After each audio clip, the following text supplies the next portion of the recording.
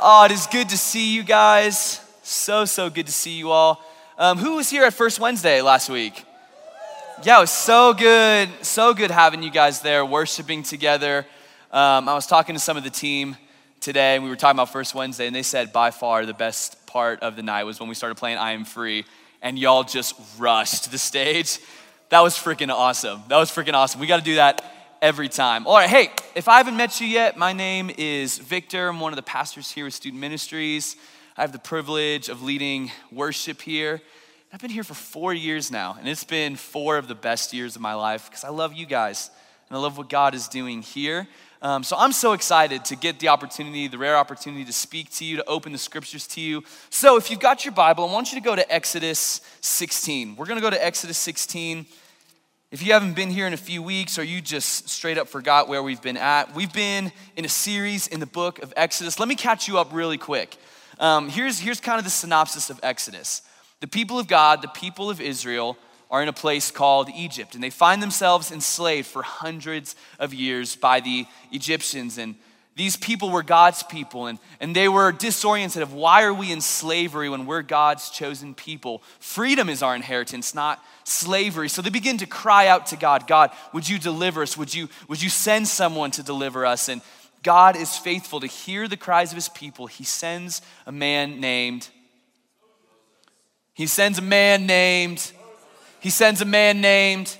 Okay, that's the volume we'll stay at tonight. Moses comes and he declares to Pharaoh what? He declares to Pharaoh what? Let my people go. Pharaoh is resisting. God sends how many plagues? Nope. How many plagues does he send? He sends 10 plagues. There's like locusts everywhere. There's flies. The water's turning into blood. Like it is a mess up in Egypt. And then God sends one more plague where the firstborn of the Egyptians are killed, but those who put the blood of the lamb over the door are saved. This is what breaks the will of Pharaoh, and finally Pharaoh decides you can go. So the people of God are going. They come up to the what sea? All right, stay with me. They come to what sea? The Red Sea, and they're up against this water, and then Pharaoh and his army come after the Israelites. They're panicking, they're freaking out, but God comes through in a powerful way, and the seas split in two, just like we were singing about in that first song. God comes through in a miraculous way. They come through. The water crashes down on Pharaoh and the Egyptians, and the people of Israel are saved. They've crossed out of Egypt, out of the Red Sea, and now they are headed towards the promised land. So this is where we're gonna pick up. And here's the thing. I think if most of us were honest, I think most of us feel like this is where the story of Exodus ends. Like they just get past the Red Sea. Like all the movies kind of depict like the Red Sea is like the pinnacle moment where it's like God comes through and I guess the Israelites made it to the promised land, right? Like that's kind of how the story would end, but it's actually just the beginning. Or rather, God is actually just in the beginning of his process with his people. The Red Sea is actually just the final step of getting them out of Egypt, but it's the first step in a long process of getting them into the promised land. Now, here's why I'm excited about tonight.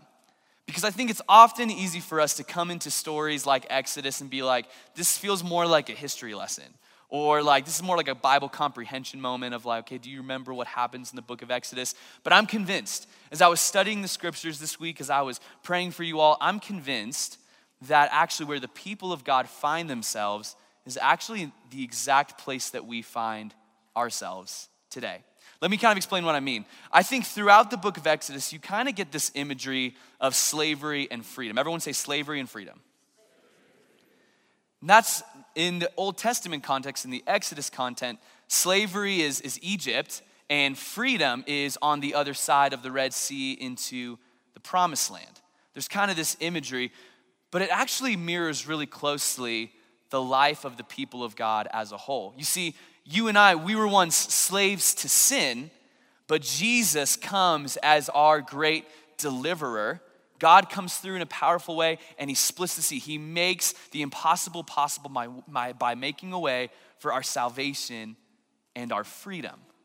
So really, if you think about it, God has delivered us. If you believe in Jesus Christ, if you are a Christ follower, if you believe that Christ came and lived a perfect sinless life and he died on the cross for you and for me, for his people, and if he was raised 3 days later, and if he's coming again in glory to judge the living and the dead, if that's you, if you believe that, then you could say that we have left the life of sin and slavery, but we have yet to reach the promised land.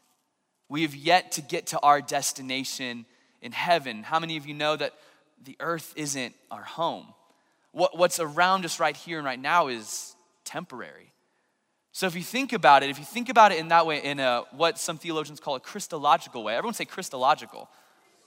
If you think about it in a Christological way, our lives here on this earth are actually spent in the in-between. We're not in slavery anymore. Christ has set us free from the law of sin and death, yet we're still learning what it means to live and walk in freedom. So here's what I want us to catch tonight. As we jump into the scripture, the story of the people of the Israelites in the wilderness is not just their story, this is our story. Everyone touch your chest and say, this is my story. Now hit the person next to you and say, this is our story. If you're the people of God, this is our story. You see, God brought his people out of Egypt, but God was just beginning the process of getting Egypt out of his people. I'm going to say that again. God had brought his people out of Egypt by crossing the Red Sea, but the wilderness is just the first step of God getting Egypt out of his people. So that being said, let's open our Bibles. Let's get to Exodus 16. I'm going to read verses 1 through 3. It's up on the screens. And I'm going to read my old beat up Bible. This thing is falling. Guys, check this. Check this. It's like completely falling apart. This is awesome. Anyway, so the whole Israelite community, this is verse 1, set out from Elim and came into the desert of Sin. Not like sin, the curse, but like just the place, Sin, which is between Elim and Sinai. On the 15th day of the second month, after they had come out of Egypt, in the desert, the whole community grumbled against Moses and Aaron. The Israelites said to them, if only we had died by the Lord's hand in Egypt. You see, the Israelites have lost all hope at this point. If only we had died by the Lord's hand in Egypt. There we sat around pots of meat and ate all the food we wanted, but you have brought us into this desert to starve this entire assembly to death. With those hopeful words, brothers and sisters, this is the word of the Lord, to which all God's people said, let's pray. Jesus, we need you tonight. We need you to speak tonight. We've heard 100 sermons, 1,000 sermons in our lives. There is no shortage of content out in the world. If information or just a really good talk could save our lives and change our stories, that would have happened by now. But what we need today and why we've come today is to encounter you and to be formed by you. We've come into this place, God, to know you and to look more like you. And so, God, I pray for my friends today. God, I know that the majority of them are coming into this room tired, stressed, overwhelmed, distracted, 100 things competing for their attention right now. But God, what I'm just asking is, by your grace and by your Spirit, would you not just come, but would you draw us closer tonight? God, I pray that they would hear words that they need to hear tonight, that they would meet with their Father in this moment. In Jesus' name. And everybody said, amen. Do you guys find it amazing how forgetful we are as a human species? Like, it is unbelievable. And I know that men are worse than women in memory, but I will say, I'm pretty sure men and women are like just awful at remembering things. I know for me, I am the worst at remembering names. It is like a curse of mine. Thank you, Sydney. I've literally met the same person 4 times thinking it was for the first time. Does anyone struggle here like remembering names? Come on now. Who here so far in the school year has already been under the curse of sin and has forgotten their homework already? Forgotten one homework assignment, your teacher gave you plenty of time, they warned you like 5 times, but you did nothing about it until it was too late and you forgot about it. It snuck up on you. Okay, do this. I want you to turn to your neighbor. We're gonna keep this in like a minute or less. I want you to turn to your neighbor and I want you to tell them the worst story of when you forgot something really important. Go. Tell them a story of when you forgot something and it was really bad, really tough.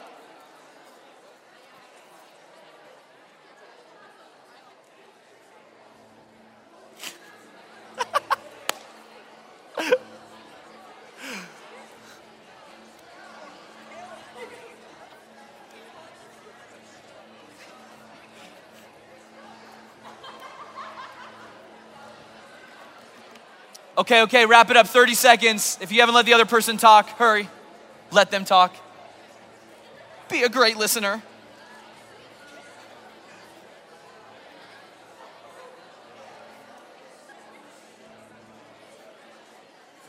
All right, 10 seconds. Wrap up your conversation. Okay, I wasn't planning on doing this, but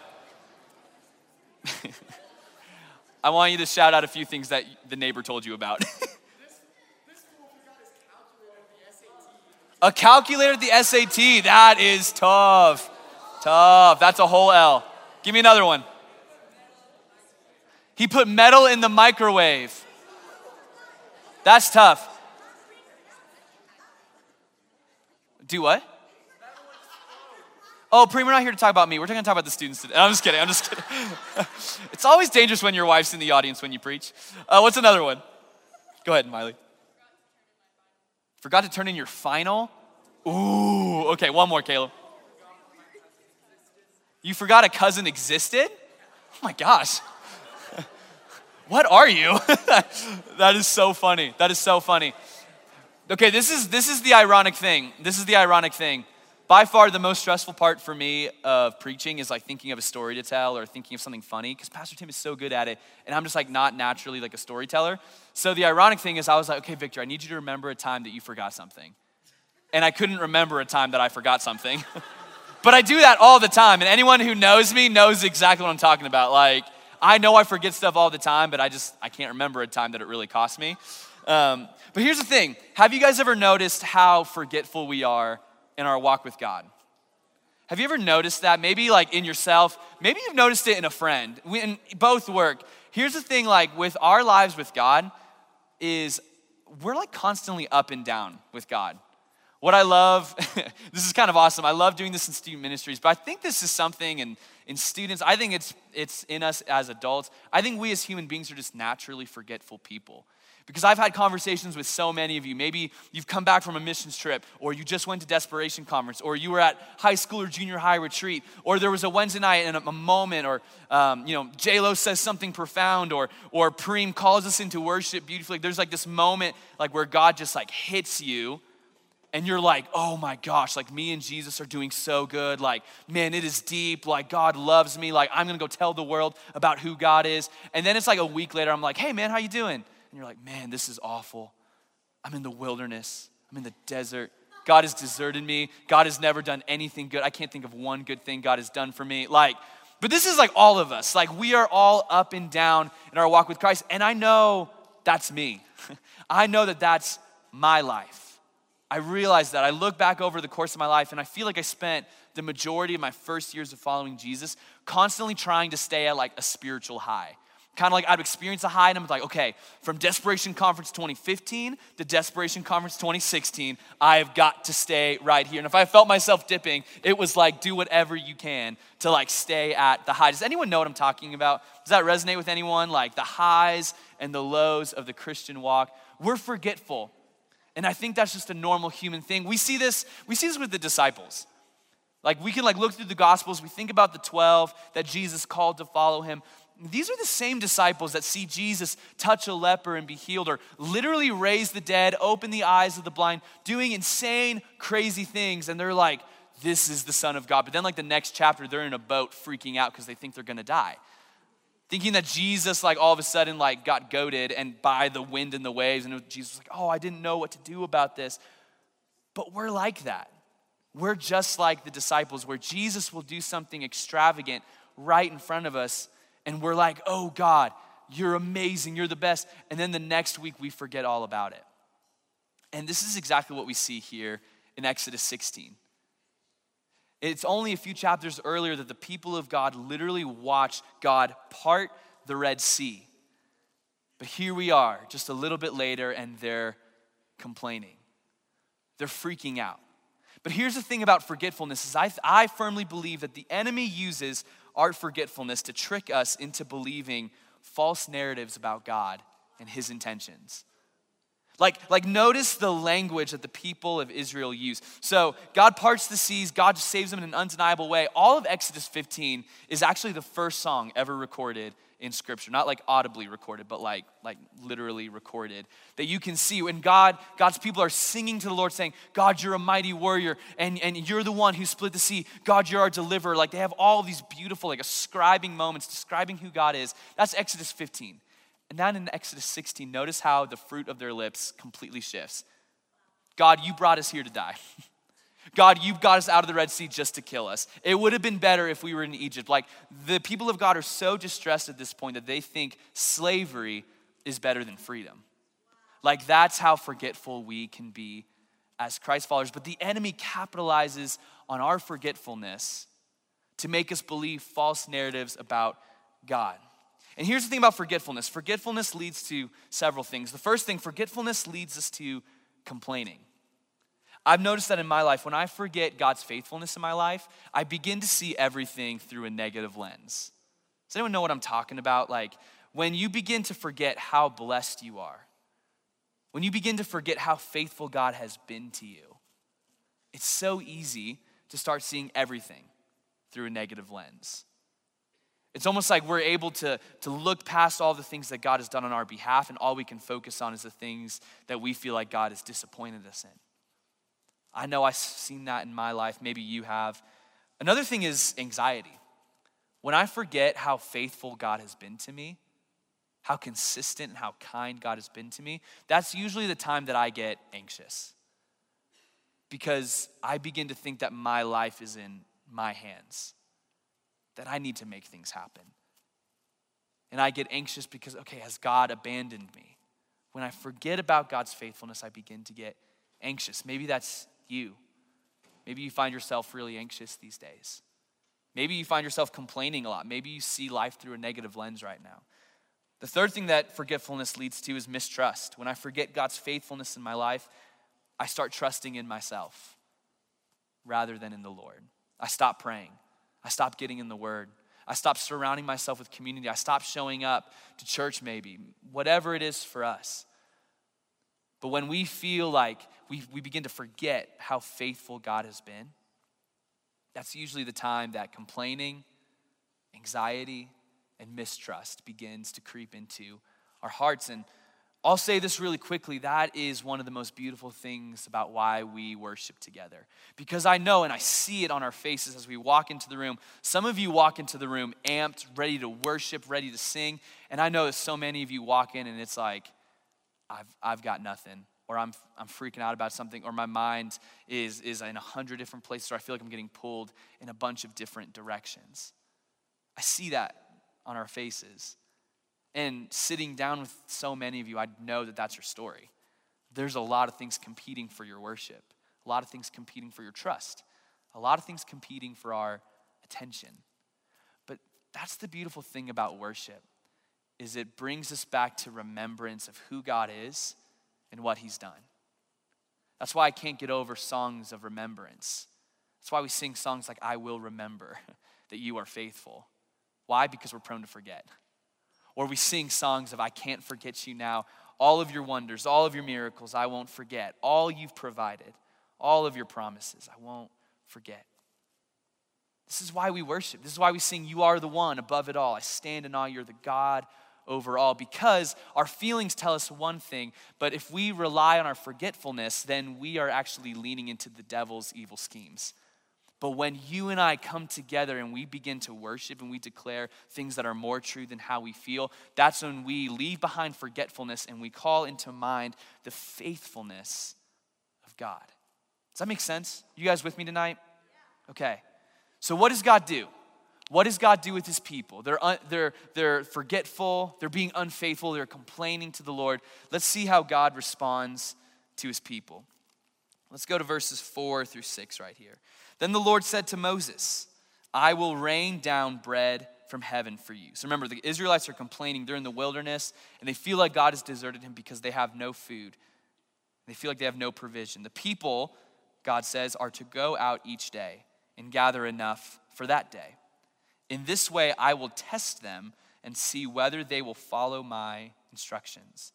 On the sixth day, they are to prepare what they bring in, and that is to be twice as much as they gather on the other days. So Moses and Aaron said to all the Israelites, in the evening you will know that it was the Lord who brought you out of Egypt.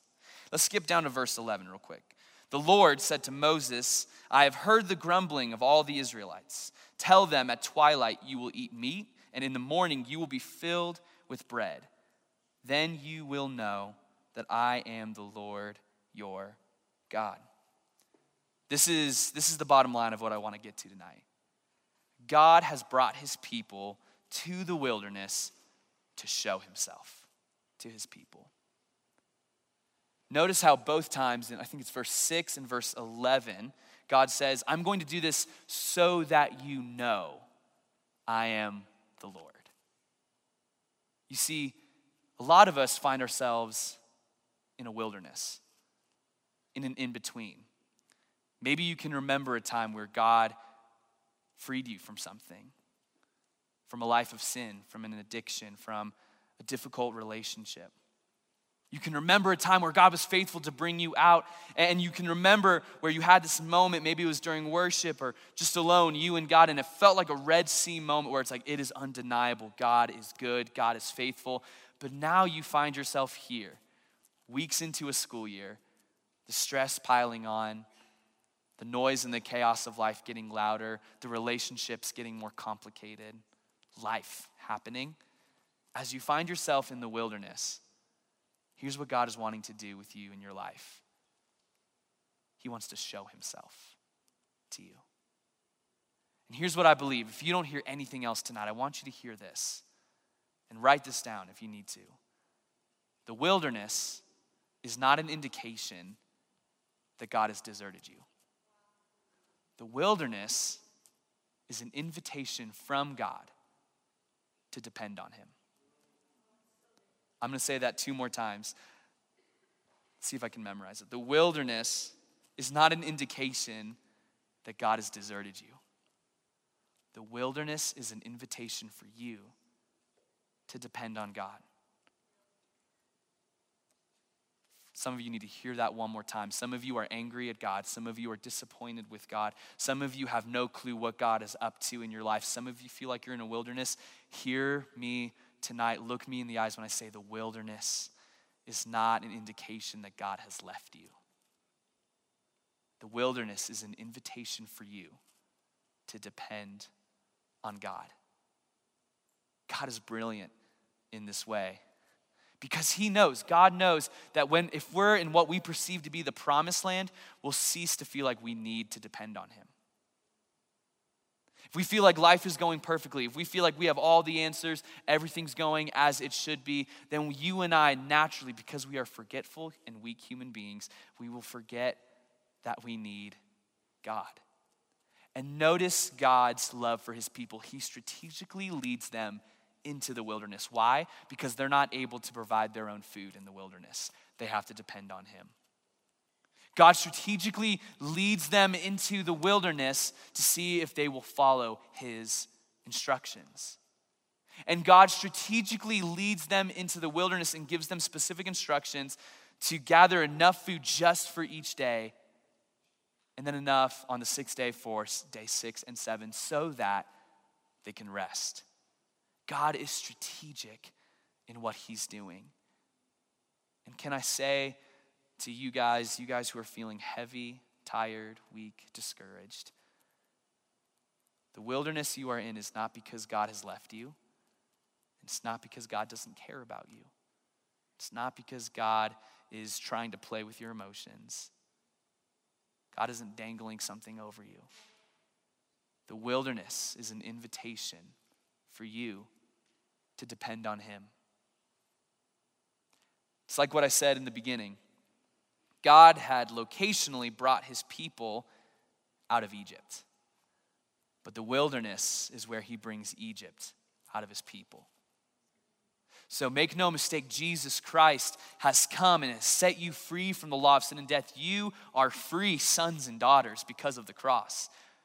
But you and I, we are right in the middle of the wilderness where Jesus is taking sin out of us. The slavery that we have gotten so used to out of us. But notice this about how the Israelites talk. They say it would have been better as they're in the middle of the wilderness, as things get hard, as things get uncertain, as they're beginning to doubt God's hand in it all. They begin to question, they begin to say, it would have been better if we were in Egypt. Like literally saying, being on the other side of the Red Sea, it would have been better if we were slaves. At least we knew where our next meal was coming from. Like at least it was familiar over there. And here's the reality. I just want to be able to name this. Slavery brings a sense of satisfaction, but it's false satisfaction. And make no mistake, slavery brings a sense of security, but it's a fake security. As God has brought you into the wilderness and he's teaching you to depend on him, as he is teaching you to release control and to trust him, you're probably in here thinking a little bit like, well, it's kind of easier for me to trust in me because you know what? I can see myself. Like I can see, I can feel, I can hear myself. Like I feel more tangible than God. Or maybe you're really dependent on someone else. I can see them, I can hear them, I can smell them, I can touch them. Like they feel more tangible to me. Maybe for some of you who are caught in addiction and God has brought you into the wilderness to bring you out of this destructive habit you're in, you might be saying, but this thing I'm in, this slavery I'm caught in, at least it makes me feel good or it numbs the pain. The reality is, friends, and we see this in Exodus 16, slavery brings a security, but it's a false security and it's a security that won't last. And slavery brings a satisfaction, but it's not a satisfaction that will last. Only the love of the Lord endures forever. Only God will satisfy you forever. And what God is strategically showing his people is that the life of freedom is a life of dependence. God is here to show us tonight that the life of freedom is a life of dependence. I want to call up the worship team right here. Notice the intentionality of God. Like I said earlier, he strategically puts them in a place where they have no choice but to trust him. The people of Israel are in a place where if they don't trust in the Lord, they're not going to eat that day. And we see them even later on in Exodus 16 try to gather their own food and try to make it last for days beyond, weeks beyond, and the food just spoils. God strategically has put them into a place where they have no choice but to trust them, but to trust him. So friends, look at me in the eyes when I say this. I just sense for so many of you, that's where you are tonight. God has strategically and lovingly put you in a place where you have no choice but to trust him. And if you feel tired, if you feel weak, if you feel fragile, I want you to know that's actually a good thing. Because it's a sign that you have nowhere else to go but God. And the longer you try to hold on, be strong in your own way, the more you will fail. The more you'll keep coming back in circles over and over again, falling on your face. And I say that in love. And here's our God statement for today. God is inviting us to trust in him because he is faithful to sustain. God sustains. God sustains. God sustains. You and I, we can't sustain ourselves, but God can sustain us. Everyone just close your eyes for a second. I want that God statement to kind of marinate within you. I want you just to say that a couple times over and over. Say, God sustains. God sustains. God sustains. You guys can open your eyes. What we're going to do tonight is we're just going to take some extended time to learn what it looks like and what it means to simply rest in the presence of the Lord. Learning how to bring our weakness and our dependence and bringing it to God, who is faithful to sustain. He was faithful to sustain his people day after day in the wilderness. Like I said, we think the Red Sea ended and that was the end of the Exodus story. But do you guys know, a lot of you knew this already, but on the other side of the Red Sea is 40 years in the wilderness. 40 years. I don't think we have like any 20-year-old students in here. That's like more than double all of our lives. And that's how long these Israelites are in the wilderness, learning day after day, God sustains. God sustains. God sustains. And my heart is heavy for so many of you because I see it in your eyes. I hear it in our conversations. So many of you are tired. And school year just started. Like, we just got going. Like, some of y'all, like, homecoming hasn't even happened yet. like we're just getting started and we're already tired. Some of you are already at the end of yourself. And can I just say, it's okay to be there. It is okay to name it that you're in a wilderness. But can I also tell you that there is hope, because the invitation for us tonight is to depend on a God who is faithful to sustain. He was faithful before and he will be faithful to you now, if only you would trust him.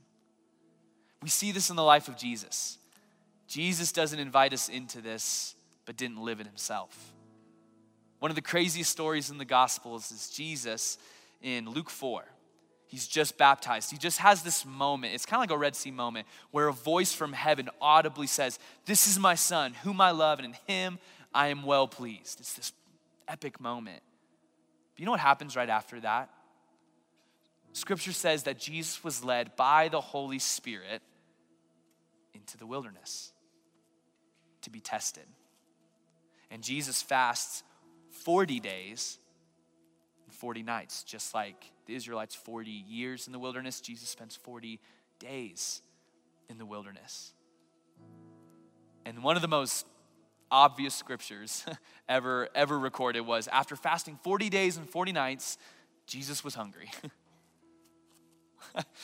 For my life, it'd be like, after fasting 40 minutes, Victor was hungry. Like, Jesus, 40 years, he is literally feeling the fragility of humanity.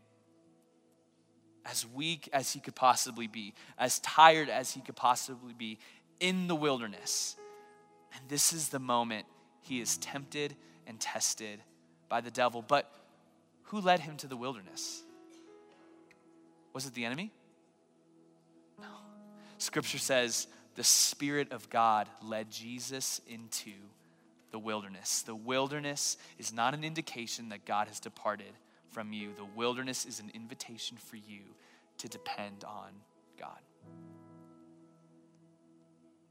So Jesus doesn't just experience this kind of dependence, but he invites us into a life of dependence. And the life he invites us to live could be summarized in one word: abiding. Abiding.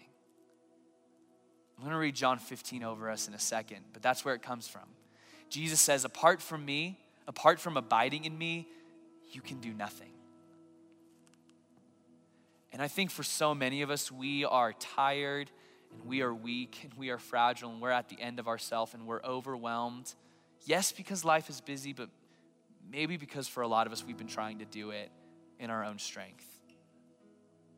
Or we've been trying to live our own way. But Jesus is here tonight. I don't know for how many of you, I hope it's for a lot of you. But he is inviting us tonight into a life of abiding. And you might be hearing me say that word and you're like, that's a churchy word. I know we have like a song about abiding, but like I don't like know what that means. Here's what abiding looks like. The heart posture of abiding is saying this: only God can sustain me. That's the heart posture of someone who abides, is saying, apart from him, I can do nothing. He's the vine, I am the branches. My life, my source is God. Only God can sustain me. And there's 3 habits that I want to call us into. If you want to write these down, feel free. But there are 3 habits that I sense for us tonight that God is inviting us into. I don't want to just talk about depending on God more, but we don't have like natural handlebars of how to do that. So if this is you, these are 3 things I want to invite you into to start living today, tomorrow, Friday, this weekend, the next week, this next month, this next school year, the rest of your life. These 3 things right here. First habit of abiding is getting in the presence of God. It burdens my heart when I hear us talk about spending time in the presence of God like a chore or like a to-do list. It's something that we just check off. Or to be a good Christian is to, guys, it's not a chore. It's a lifeline. It's a lifeline. I know it's easy to feel like, man, well, I've got so many books I got to read and so many papers to write or presentations to do, or I've got so many things. I've got work and I've got school and I've got commitments. I've got sports. I know. But Jesus says, abide. Apart from me, you can do nothing. So if you find yourself tired, and if you find yourself overwhelmed, if you find yourself feeling weak or forgetful, or if you find yourself in the wilderness, I'm telling you, the way to get through it, the lifeline, is the presence of God. Not that getting in the presence of God will make everything easy. Not because getting in the presence of God means, oh, every time I open the Bible, new revelation just keeps hitting me. No. Like sometimes it's gonna be a lot of just, I am praying and it feels like I'm praying to the wall. Or a lot of the times it's gonna feel like, man, I open the scriptures and I feel like I got nothing out of it or nothing felt relevant to me. But friends, abide. Abide. Get in the presence of God. If you can do nothing else, then just sit in silence and say, Holy Spirit, come. If you want to do that, then what I challenge you to do is, if you don't know where to start, just get in John 15 and read it over and over and over again, to the point where you can memorize it, to the point where you could say it. So in your wilderness moments, you can say, abide. I'm going to abide in Jesus. He is the vine and I am the branches. Apart from him, I can do nothing. The first habit is get in the presence of God. The second habit is this: follow his instructions. A lot of us want to walk in freedom. We want to walk, but we want to do it our own way. But what God is inviting us to do, he's saying, if you love me, he says this in John 15, if you love me, you will obey me. Abiding isn't just like sitting in like the spiritual atmosphere. Abiding in God means that I'm going to follow and walk in a life of obedience. Follow his instructions. And this third one's kind of radical. But if there's anything I've learned about you guys in the last 4 years, is you guys can take radical. The third habit of abiding is resting. Like actually taking a day of Sabbath, of meaning I'm going to drop everything and rest. And I know what you're thinking. You're like, Pastor Victor, that's so nice, but like I can't. I've got school and I've got work and I've got assignments and I'm just gonna say this, it's in the Bible. It's one of the 10 commandments. It's actually above like stealing and murdering and like committing adultery. It's like, take a Sabbath, honor the Sabbath. But here's the thing, it's not a rule for us to freak out about. It's not this rule that God is trying to put down on us. It's actually God saying, hey, I am trying to show you what real life looks like. And just real practically, friends, if you're tired, maybe what God is asking you to do is learning how to rest. Like how to actually take a day. Now, I'm not suggesting, don't tell your parents, Pastor Victor said, oh, I'm just gonna take a Sabbath, so I'm just not gonna do my homework. Sorry. Or don't be like, oh, I'm just not going to show up to the work shift I was scheduled for because Sabbath. No. I'm asking you to say, I'm going to look ahead and be like, you know what? There's this day. Or maybe it's right now a whole day isn't feasible, but maybe it's an afternoon, like a Sunday afternoon. Be like, you know what? That block of time, I refuse to do anything productive.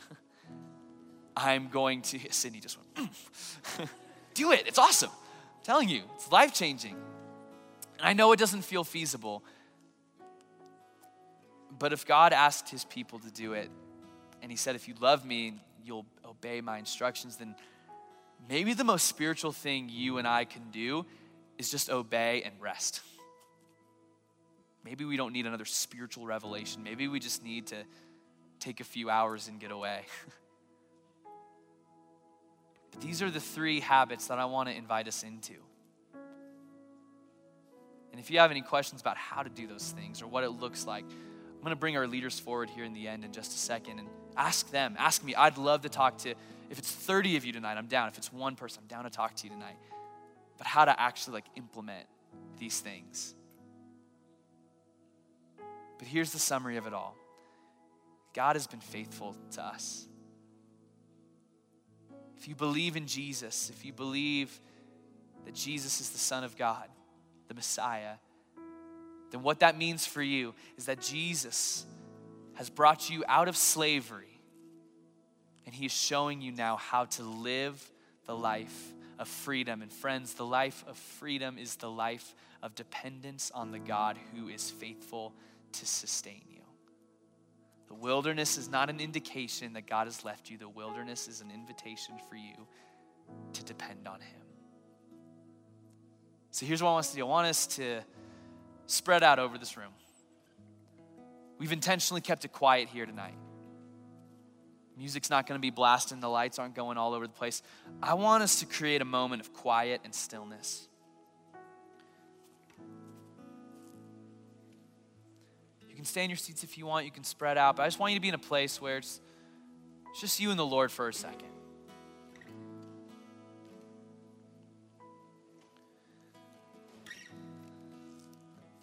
And for those of you who are in a wilderness season right now, the way out of the wilderness is not working super hard at things. In fact, I would even say that the goal of the wilderness is not for you to get out of the wilderness. The goal of the wilderness is for you to be fully locked in with what God is trying to do in you. God is trying to extract the life of slavery out of you and show you what a life of freedom looks like. And the life of freedom is the life of dependence. So I don't want anyone looking up here at me. I want you to get into a place where you can receive these words from a God who sustains. If you're tired, if you're weak, if you feel like you're being tested right now, if you feel like life is crumbling in on you, hear the words of Jesus. I am the true vine, and my Father is the gardener. He cuts off every branch in me that bears no fruit, while every branch that does bear fruit, he prunes so that it will be even more fruitful. Could it be that the wilderness is a season of pruning for you? Could it be? Verse 3, you are already clean because of the words I have spoken to you. Abide in me, as I also abide in you. No branch can bear fruit by itself. It must remain in the vine. Neither can you bear fruit unless you remain in me. Stay locked in on these words. Jesus says, I am the vine and you are the branches. If you remain in me and I in you, you will bear much fruit. Apart from me, you can do nothing. If you do not remain in me, you are like a branch that is thrown away and withers. Such branches are picked up, thrown into the fire, and burned. But if you remain in me and my words remain in you, ask whatever you wish, and it will be done for you. This is to my Father's glory, that you bear much fruit, showing yourselves to be my disciples. Last verse right here. As the Father has loved me, so have I loved you. Now remain in my love.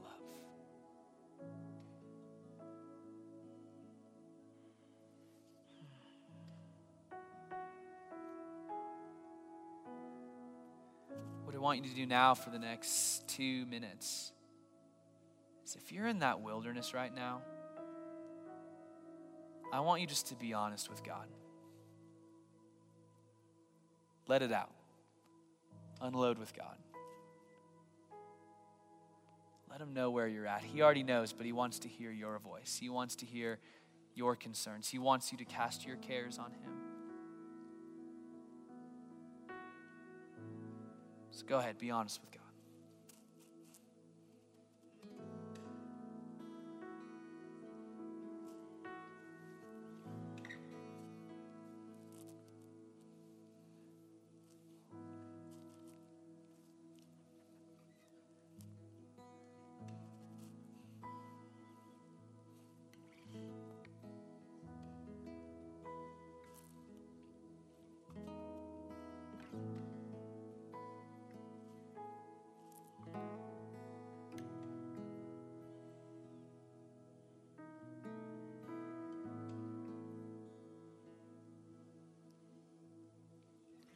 So now as you find yourself pouring this out, you can keep going if you need to, but once you've done that, I'm going to invite you. We're going to sing a song together. It's going to stay real low, real intimate.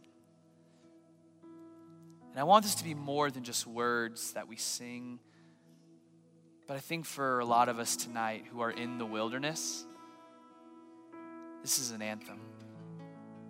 And it's going to be a cry of dependence and a cry of trust to our Father.